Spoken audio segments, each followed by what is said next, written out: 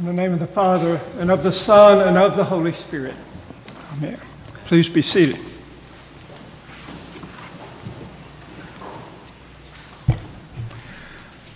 Well, I welcome you this fourth Sunday of Advent with angelic words.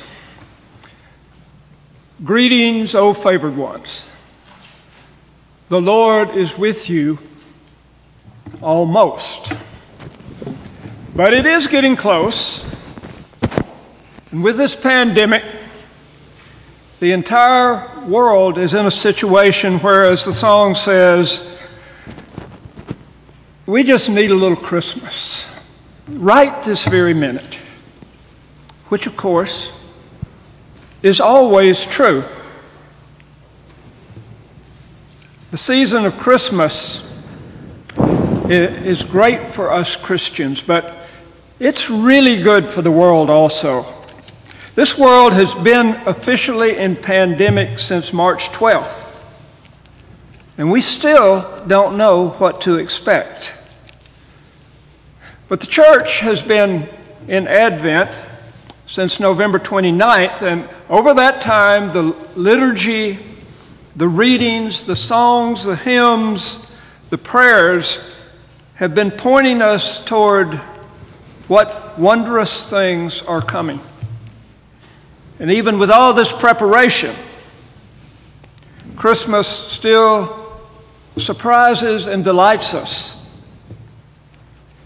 In today's gospel, the first wondrous surprise for Mary was what we call the Annunciation, both wondrous and frightening as well. The angel Gabriel appears to Mary and says, "Greetings, O favored one, the Lord is with you."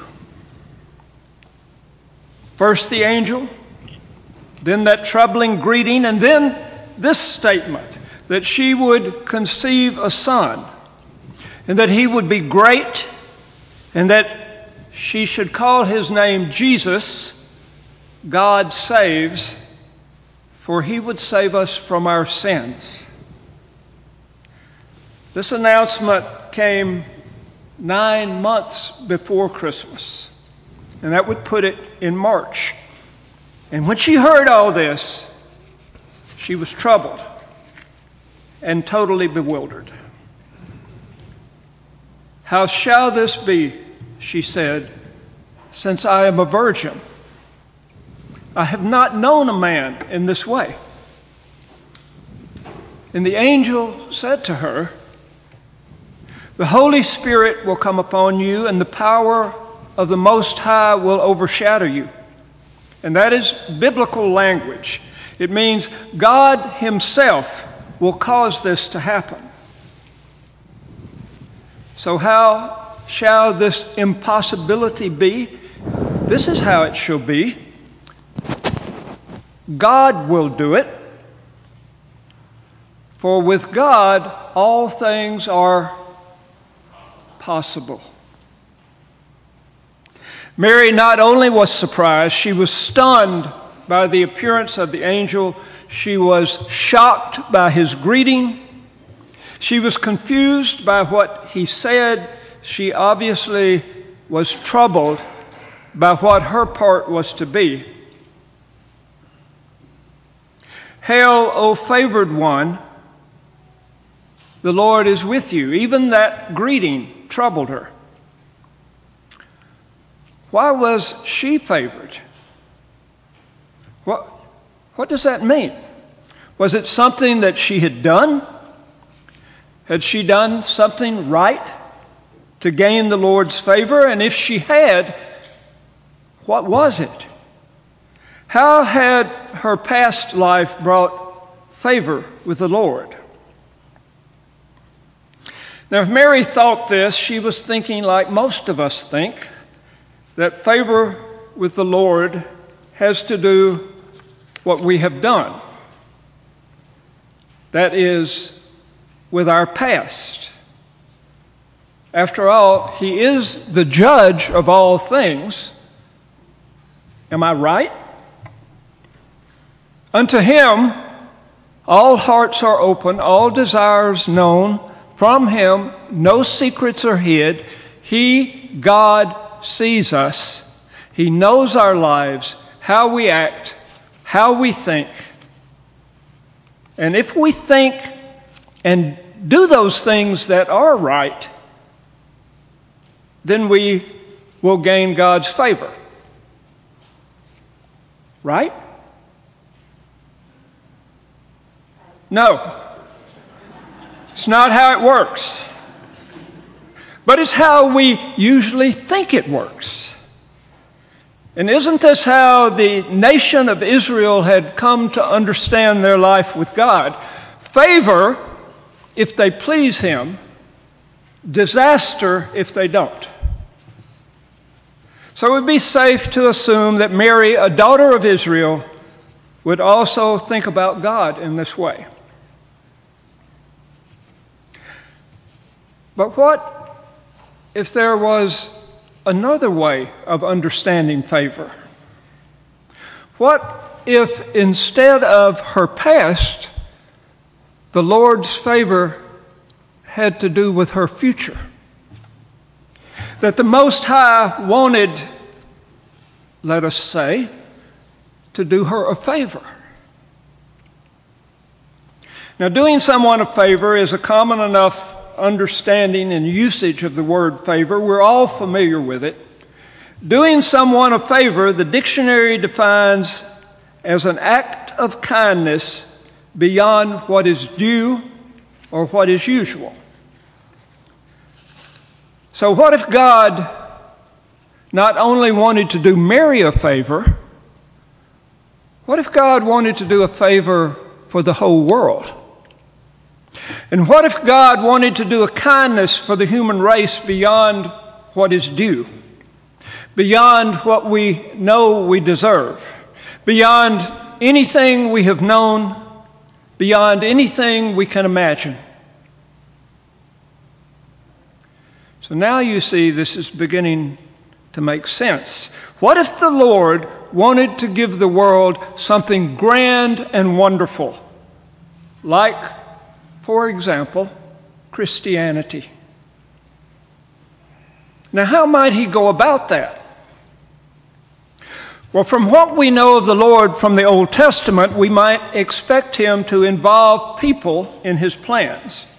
We know that the Lord God first involved Abraham long, long ago, and he told Abraham that he, God, had a plan. He planned to bless Abraham with many descendants who then would be a blessing to all nations, that is, to all people. Abraham initially had his doubts about this plan.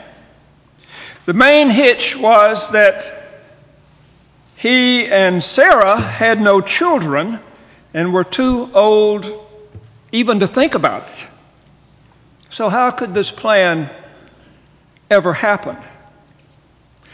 When the Lord revealed the plan to Abraham, Sarah was eavesdropping by the tent door, and she overheard and she laughed out loud.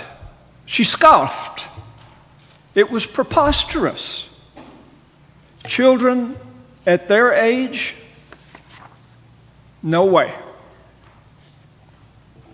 Sarah wasn't stunned, shocked, confused, or troubled like Mary.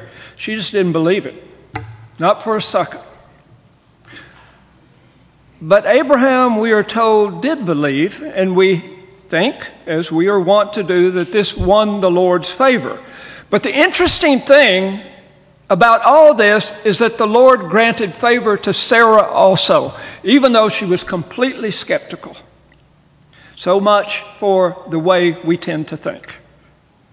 The Lord's favor in Abraham's case might have been because of his belief, but in Sarah's case, it was a free gift, a divine kindness. He just did her a favor out of his own goodness, despite her unbelief. And when her baby boy Isaac was born, then she was stunned, shocked, amazed, and incredibly thankful. So if the Lord wanted to do a favor for the whole of humanity, he would probably involve some people, like he involved Abraham and Sarah. Not a lot of people at first, that's not his way, but just a few. Luke tells us of just a few. The priest Zechariah, his wife Elizabeth, and their son John the Baptist. Then Mary and Joseph, whom she married, and the baby born in a stable and laid in a manger. A few shepherds, the wise men, about a dozen involved at first in that great plan we know as Christianity. But as we know from Christianity, a lot can happen when the Lord involves a dozen people in his plans. So this first Advent season was actually 9 months long, from the time of the angel's announcement to the birth of the baby Jesus. This child's life, so like our lives in so many ways, was ultimately a life like none other. This child was to grow up to change the course of human history, to impact the lives of not only those of his time, but countless souls across the centuries and all across the face of the earth. At last count, adherents to Christianity number 2.4 billion, 1/3 of the world's population. And listen to this from Professor Yaroslav Pelikan, the professor of history emeritus at Yale University, and I quote, "Regardless of what anyone may personally think or believe about him, Jesus of Nazareth has been the dominant figure in the history of Western culture for 20 centuries. It is from his birth that most of the human race dates its calendars. It is by his name that millions curse, and it is in his name that millions pray." The dominant figure in all of Western history. And this of a child born to a young girl in an obscure Near Eastern village in a place on earth far from the seats of power and wealth, in a rural and unsophisticated land under the military control of a foreign power. So the angel in today's gospel proposes God's plan to do a favor for the whole world in the birth of the child Jesus. And Mary, not so worldly wise or skeptical as Sarah, simply says to the angel, "Behold, I am a servant of the Lord. Let it be to me according to your word." Mary gives herself over to God's plan, and the angel departs from her, but the Lord stays with her. "Hail, O favored one," he had said, "the Lord is with you." So Mary, the mother of Jesus, has remained a figure of admiration and even adoration, revered throughout Christian history.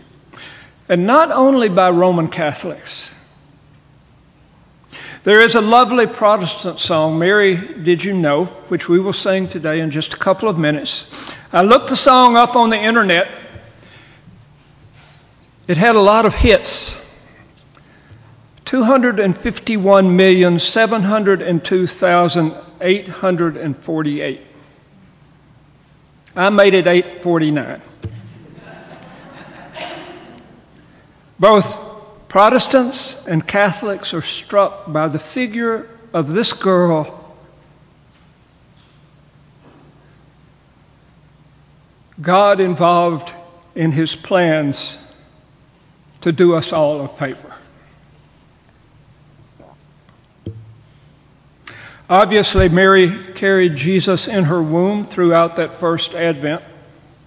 And Eastern Orthodox Christians, therefore, like to call her Theotokos. Theos, God, Tokos, to carry, the God-bearer. Roman Catholics call her the Mother of God. Anglicans call her Mary. But titles aside, it seems clear that Mary stayed the course and remained true to God's plan throughout her life. Certainly, her raising of the child Jesus has to be admired. Whatever it was that she as a mother did, when the time came, Jesus was able to do what God the Father desired. And we know from Scripture she felt the tension between her love for her son and his calling from God. But she remained true to her calling as a handmaid of the Lord and as the mother to her son. Both Jesus and Mary, part of God's favor, part of the greatest of God's gifts to the world that he so loves. This birth was a gift without precedent,